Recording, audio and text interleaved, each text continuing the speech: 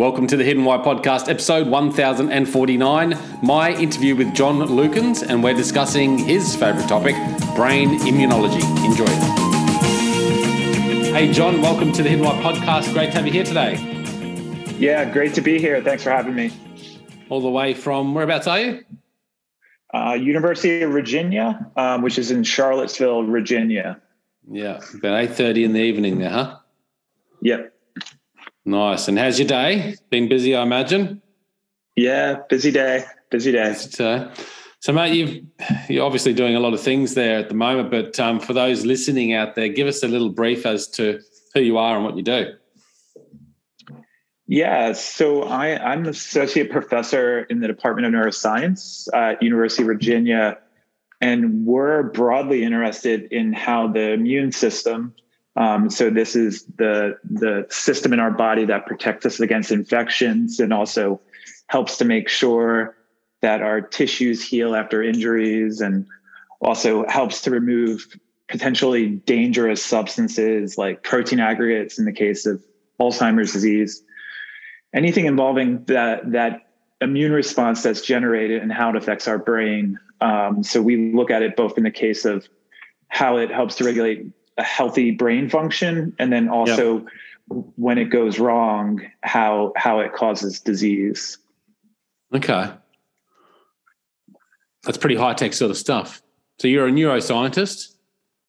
Yeah, that's kind of funny. I'm in a neuroscience department and they pay the bills, but I'm an immunologist by training. The center that they developed here is kind of unique in that they brought together neuroscientists and immunologists and all put them in the same area of the building, and we share equipment and everything to really force interaction and collaboration, and kind of helps to create some checks and balances to make sure that both sides of this interdisciplinary research has rigorous components to it. Can you explain for us the key differences there between immunologist and neuroscientist?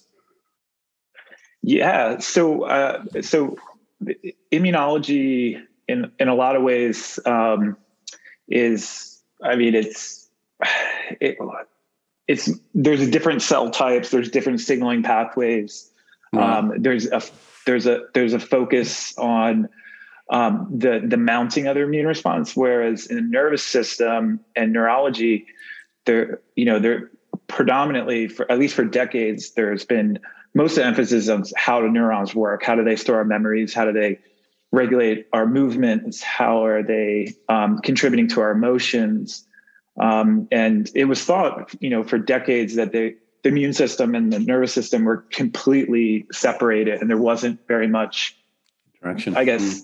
Yeah. And when the thought was, when there is interaction or the immune system does get activated in the brain, that would have damaging consequences. So that's, over the last, 5 to 15 years, we've figured out that's not necessarily the case all the time. Right. So why has this, this connection between the two come apparent and more, I guess, relevant, like your field of work now, which you call like brain immunology, I suppose? Yeah. Does that come about because of Alzheimer's and things like that, more so that we've realized there's the connection, or? Yeah, no, there's been a couple factors that have led to it. The one is, we've gotten so much better at screening for mutations in people, and understanding, the genetic components of diseases. And if you take Alzheimer's disease as an example, within the last 10 years or so, we've come to know that many of the genes that have risk factors for AD are associated with the immune cell of the brain, which is the microglia. And this was missed leading up to this because we just didn't have that depth of understanding. And another big reason why there's this interface now is we did think that, so most organs in our body have these draining pathways that basically take things from that organ and present them to the immune response so they can become activated or not. And it was generally thought that the brain didn't have these lymphatic draining vessels.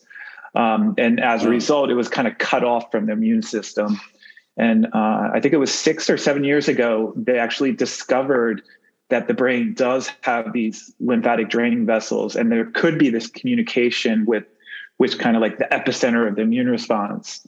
And the reason that we missed it for so many years is it sits right above the brain, right under the skull. And most of the times when we were doing autopsies or any kind of, high-tech imaging to look for them, people were just pulling off the skull and throwing it away in the trash. And it wasn't until Yoni Kipnis and others discovered that they were there that kind of like revolutionized the idea of this.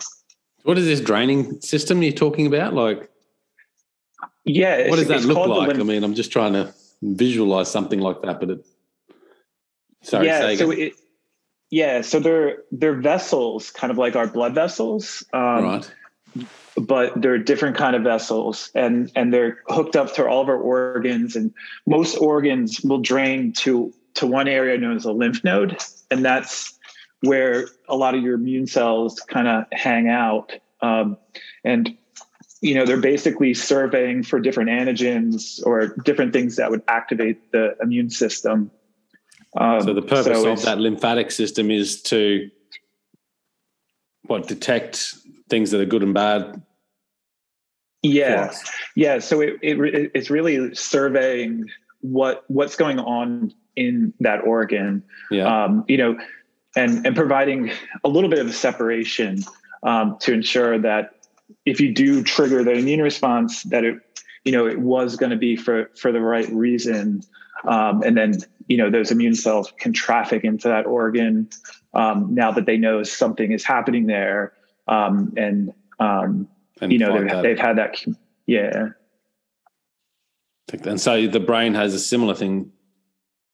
Yeah. And we just overlooked it for, so when was this discovered? Yeah, I think it was 2015 or 2016. It was discovered actually by two groups. So the first person that published it was Yoni Kipnis. He made the discovery here at University of Virginia.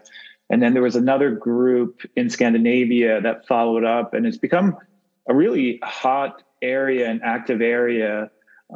It's been shown that with aging, this drainage pathway deteriorates pretty quickly, and it looks like that impairment in its drainage pathway causes the buildup of things that lead to dementia and neuronal loss, things like amyloid beta and tauopathy.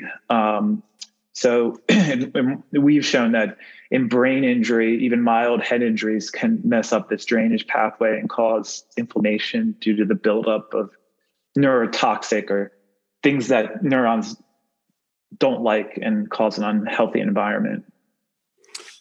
Is that only the brain lymphatic sort of system then? Do you call it a lymphatic system in the brain or? Yeah, so there's one for the spinal cord too. And the spinal cord one, obviously is involved in everything from spinal cord injury to there hasn't been any work with it in ALS, but that would be a really cool future area of study. Okay. So you call some people call it the CNS lymphatics or the central nervous system lymphatics. So the CNS includes both the brain and the spinal cord. If you're talking about the brain lymphatics, some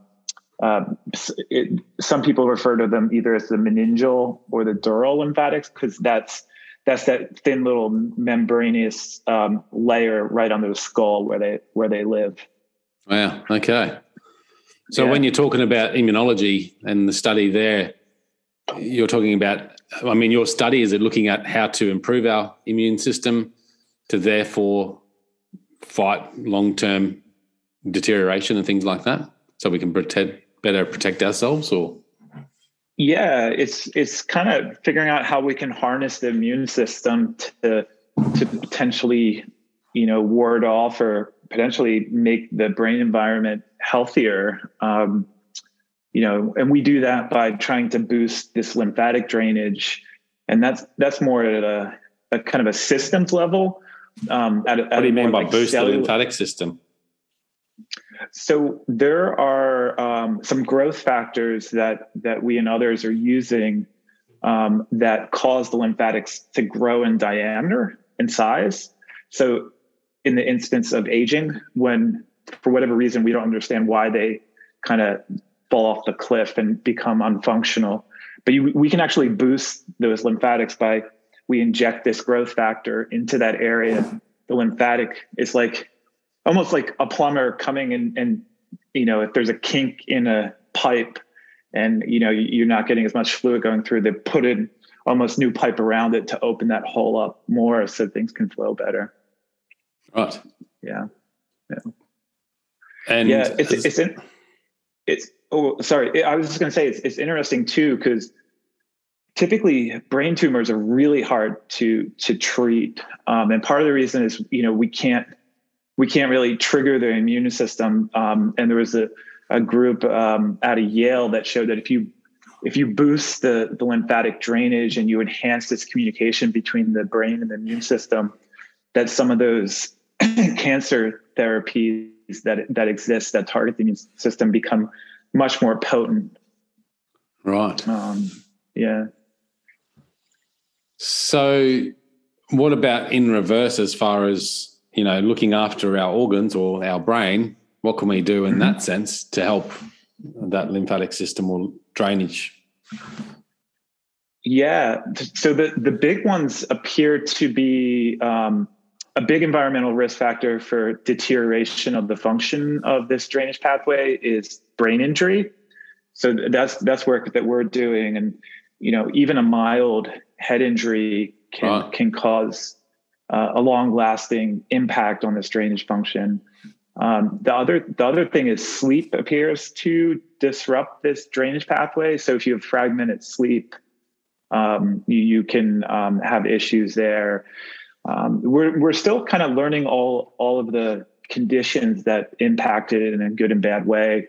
It's with only been a discovery within the last 5 or 6 years. But in head injury and sleep appear to be two things that can really impinge on its function. So no high impact sports then, not a good idea. And everyone's telling us right now to get better rest. Yeah. It's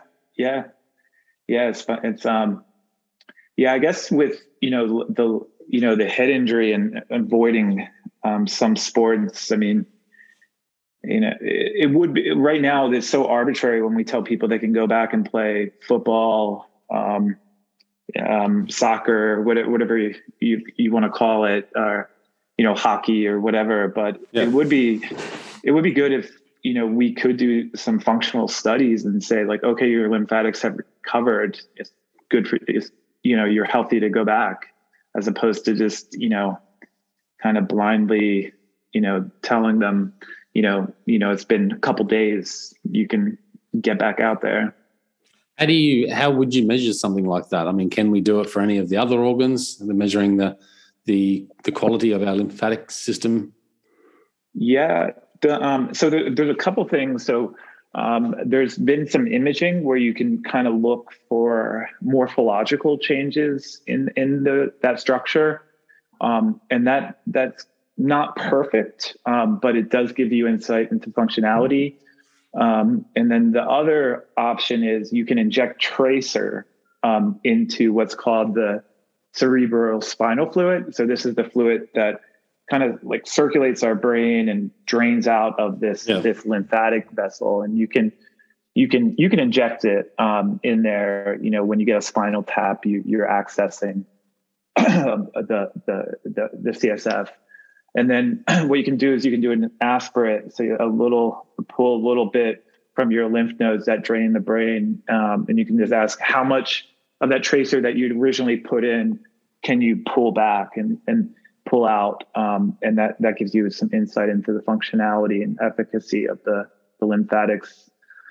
These are still early technologies. There's probably other technologies out there that people are working on, but I think if it became part of general screening, it could be really valuable, both for aging and, other neurodegenerative diseases. So what is the Lukens laboratory? That's the project that you've set up, is it?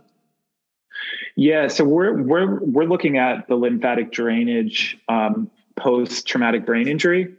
So of the brain? Yeah. Mm-hmm. In particular? Okay. Yep. Sorry. Yeah, and then so we're trying to rescue the head trauma induced alterations in this drainage pathway. And what we showed is if you have a mild head injury, the lymphatics are functionally disrupted for at least 2 months post injury. And then using some tricks, what we asked is, okay, what happens if you have a pre-existing impairment in this drainage pathway and then you get a hit to the head? So we were able to do that experimentally to induce a functional impairment, and then we hit them. And what we found is when you have this pre-existing impairment, it results in much more inflammation, much more loss of tissue, and cognitive issues. And that kind of gives us some insight of why like repetitive head injury is so bad. If you get hit again and your lymphatics haven't rebounded, that would be problematic. And then the other component that we've focused on is, as I mentioned before, aging. You have this massive deterioration of your lymphatic drainage, and what we were able to show is if you boost that drainage function before an injury occurs in the elderly, you can make the recovery almost like a young person. So it definitely could be explaining why head injuries in the elderly are so devastating. Right. Yeah. So where do you hope, through this research you're doing, what are you guys ultimately hoping to achieve? Our dream would be to figure out strategies to help people that are suffering from, head injuries and concussions. And, it's such a misunderstood brain issue, but it can seriously impact people's lives. I mean, we think of CTE, which has, been in the media quite a bit with professional athletes. What's CTE? CTE. And this is when you have a lot of tau pathology developing in your brain. There's a bunch of famous American football players that have succumbed to it in I guess the media, and there's actually evidence that it's occurring in soccer or football players too. But is this a brain injury? Is it? Yeah, it's kind of it's not an acute thing. It develops over time, right. And it causes everything from personality changes to risk taking to all types of psychoses that can be pretty devastating and scary. Yeah. What discoveries have you guys made that I guess you could share with us to make us think about how we live our day-to-day lives? Are there any things along those lines? In terms of the traumatic brain injury front, or just in regards, in your field of work, in regards to our immune system and neurology, are there any things we can particularly do or learn from what you've found in day-to-day lives? I mean, you sort of touched on sleep before, and things like that. Yeah. So, another big component of our lab is also looking at the microbiome. So all the organisms that live in our gut and our skin, and we actually showed. Another component of our lab is looking at inflammation during pregnancy and how that inflammation alters the developing brain. And there's been multiple labs in addition to ours showing that if if you get above a certain threshold in immune activation during pregnancy, that can alter the developing fetus brain. And at least in experimental mouse models, they have autistic-like behaviors. And what we showed is if you can modulate the maternal microbiome, it can change that immune response that happens. In our case, we were looking at it in terms of a viral infection induced immune response. So we another thing that you could think about as a way to shape the impact on your human health could be targeting the microbiome. And it's interesting. There's been other studies within our field showing that the microbiome plays a role in Parkinson's disease. And this has been a theory that's been around for a long, long time. But so thinking as gut health and the major, it's interesting. Our guts are kind of our barometers for how we're living, whether that's the food that we're putting in our bodies that can change your gut flora. You're in a matter of days, pretty strongly. Things like stress. And that your gut and the microbiome there is really educating your immune system and calibrating it. So thinking in those lines too could impact very. It'll be also affecting the immune system. So if you've got a poor gut microbiome, then your immune system is going to weaken, will it? I mean, or be inflammatory or just dysfunctional, shall we say? Mm-hmm. Yeah, it's kind of so you can do these studies where you either have a mouse that doesn't have any microbiome, or they call it a wildling. So this is a mouse from the environment, that lives outside. Same genetic background. The only thing different is the microbiome. And you induce, say, like a viral infection. In both of those mice, the mouse that doesn't have a microbiome, the immune system just goes crazy because it's never learned how to put the brakes on to turn it off, and you get a lot of morbidity and mortality with that. Whereas the wildling that has had this education, this calibration of the immune system, knows how to turn it on and off efficiently. You wouldn't even know they were infected. It's interesting, isn't it? So what from that study, I mean, maybe you don't go into it at this level, but how do we influence that gut microbiome as far as making it better, other than knowing a good, healthy diet, things like that? But do you look into that sort of thing? Or? Yeah, that's kind of like the $1 million question, right? It's like, we like big picture, we know that composition can have an impact, but there's trillions of bugs in there, and each bug is making different metabolites. And so what a lot of people are trying to do is trying to find what specific bugs can confer that effect on your immune system, or what they're making, the actual metabolite that they make that kind of alters the immune system. And you almost have to think of it as personalized medicine, because everybody has different guts and microbiomes, and we could get to a point where it would be different in different people, how we try to help with whatever disease that they do have. Right. Yeah. Yeah. So it's all connecting anyway, all these fields of research by the sounds of it. Yeah. Yeah. It's kind of fun in that sense where, at least in the, this new ideas of the immune system and the gut microbiome influencing brain health is, it hasn't been around that long. And it's kind of cool going to these meetings and seeing people from microbiology that, think about different bacteria that live in our guts, and hardcore immunologists, and then, people that, are interested in how neurons work, all kind of come together to tackle the problems. Yeah.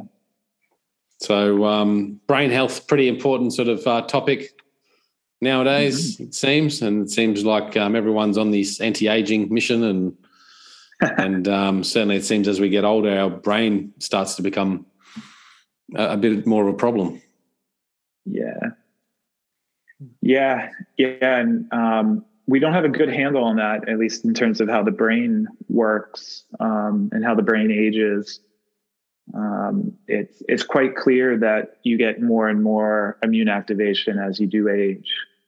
But yeah, it's going to be interesting. I think there's a lot of room for improvement in terms of how we can help people. It's we don't have very many drugs to treat neurological diseases. Multiple sclerosis we do, and that targets the immune system. There's a couple others, but if you're diagnosed with Parkinson's, Alzheimer's disease, ALS, you'll be given treatments, but they're not really targeting what's causing the disease. So I think there's a real dire need to get at this sooner rather than later. Yeah. Especially as we live longer. And you haven't progressed there. Yeah. In your research, it seems like it's having some level of progress. Yeah. I think in the field, I think one of the big steps forward for the field has been accepting the idea that the immune system is involved in almost every neurological disorder. And the immune system is a little bit easier to target than, say, a neuron. Neurons, they're post-mitotic, which means unlike many other cells in our bodies, when you lose them, they don't return. You don't have a new one coming in to replace it. The immune system it regenerates over a couple days. So, you can, you have a little bit more flexibility there. It's easier to get to too, in the sense that our brains have these like kind of fortresses around them called the blood-brain barrier. And it's tough to get things through that. So some of the drugs that we have, are just kind of stopped there, in the circulation where our immune cells live. It's a lot easier to target them. Yeah. Yeah. Interesting. So how can people find out more about your work there? Yeah. So we have a lab website. It's www.lukenslab.com, I believe. Yeah. I'm also on. Whoops, sorry about that. No, you go. You're on Twitter. Yeah. I'm on Twitter, and I try to post papers quite often, and there's a lot of good science content coming out on Twitter. I think it's pretty fun to see people engage, both in the community, like in the research community, but also in the public with some of those stories that come out. Yeah. Well, as I said to you post-interview, it's kind of over my head. So having these sort of conversations, at least to build some awareness around it and a bit more understanding too. Of how everything's connected. Yeah. I think to give people some hope, I mean, I can draw like a couple parallels to things that have happened in the past. So 20 years ago, when I started grad school, there was this whole idea of like cancer immunology, like how can we harness the immune system to fight cancer in our own bodies? And this was like a crazy idea at the time. Nobody, you would go to a cancer meeting and there would be these cancer immunology talks and nobody would go to them. Immunology, the same thing. It was this kind of like this bastard field for a long time.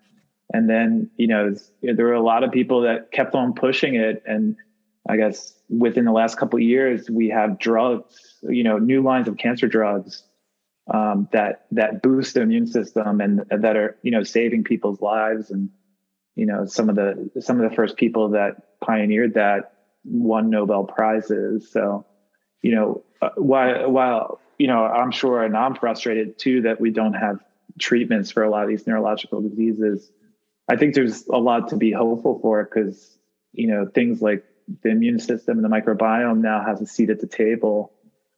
It's going to take some time, but I think people should be hopeful because it's kind of been not studied in the realm of a lot of neurological diseases until recently. So, but you look at ways you can boost that immune system, right, with certain drugs, I suppose. Mm-hmm. But I mean, are we also looking at the field of how we can naturally boost our immune system through, better sleep and routines and things like that? I mean, that's got all that study, doesn't it? Because if you can boost your immune system naturally and have a stronger immune system, obviously that's going to fight off disease and aging. Yeah. And that's probably a safer way. It's the microbiome is a very safe way for a mother that's pregnant to limit their inflammation. There is quite a bit of evidence that things like exercise will change your microbiome. Nobody's done the studies yet, but looking at how exercises affects brain lymphatic function, I think would be a really interesting study.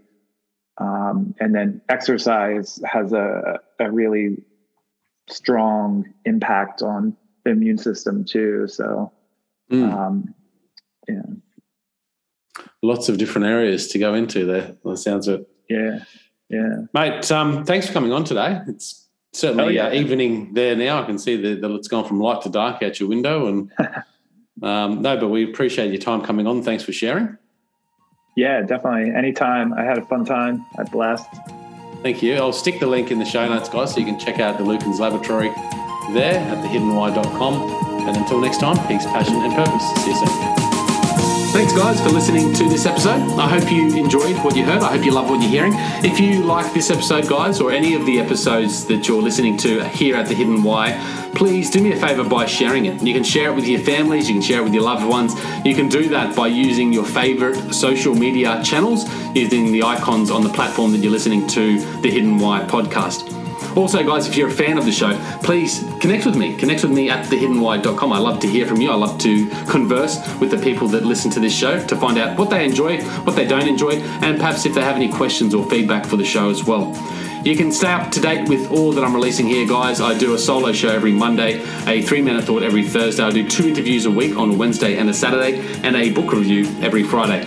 You can stay up to date with all that by subscribing to my newsletter at thehiddenwhy.com. Just enter your email address there, and also subscribing to the podcast on the platform that you choose to listen to your podcasts. You can also support the show, guys, by using the Amazon links at thehiddenwhy.com. So if you like books, you can get all the books that I review there, and anything else really that you like to purchase through Amazon. So use that link and help support the show. And we've also got a deal with Audible, guys. Audible is a fantastic way to listen to all your favorite books. We've got a deal with them so you can get 2 free books when you subscribe subscribe to a 30-day free trial. So check that out again at thehiddenwhy.com. Guys, that's it from me. You know what to do. Go out there, breathe more passion into every single moment. Do everything with greater purpose, and in doing so you will discover your hidden why. This is The Hidden Why. My name is Lee Marnuzzi. Until next time, peace, passion, and purpose. See you soon.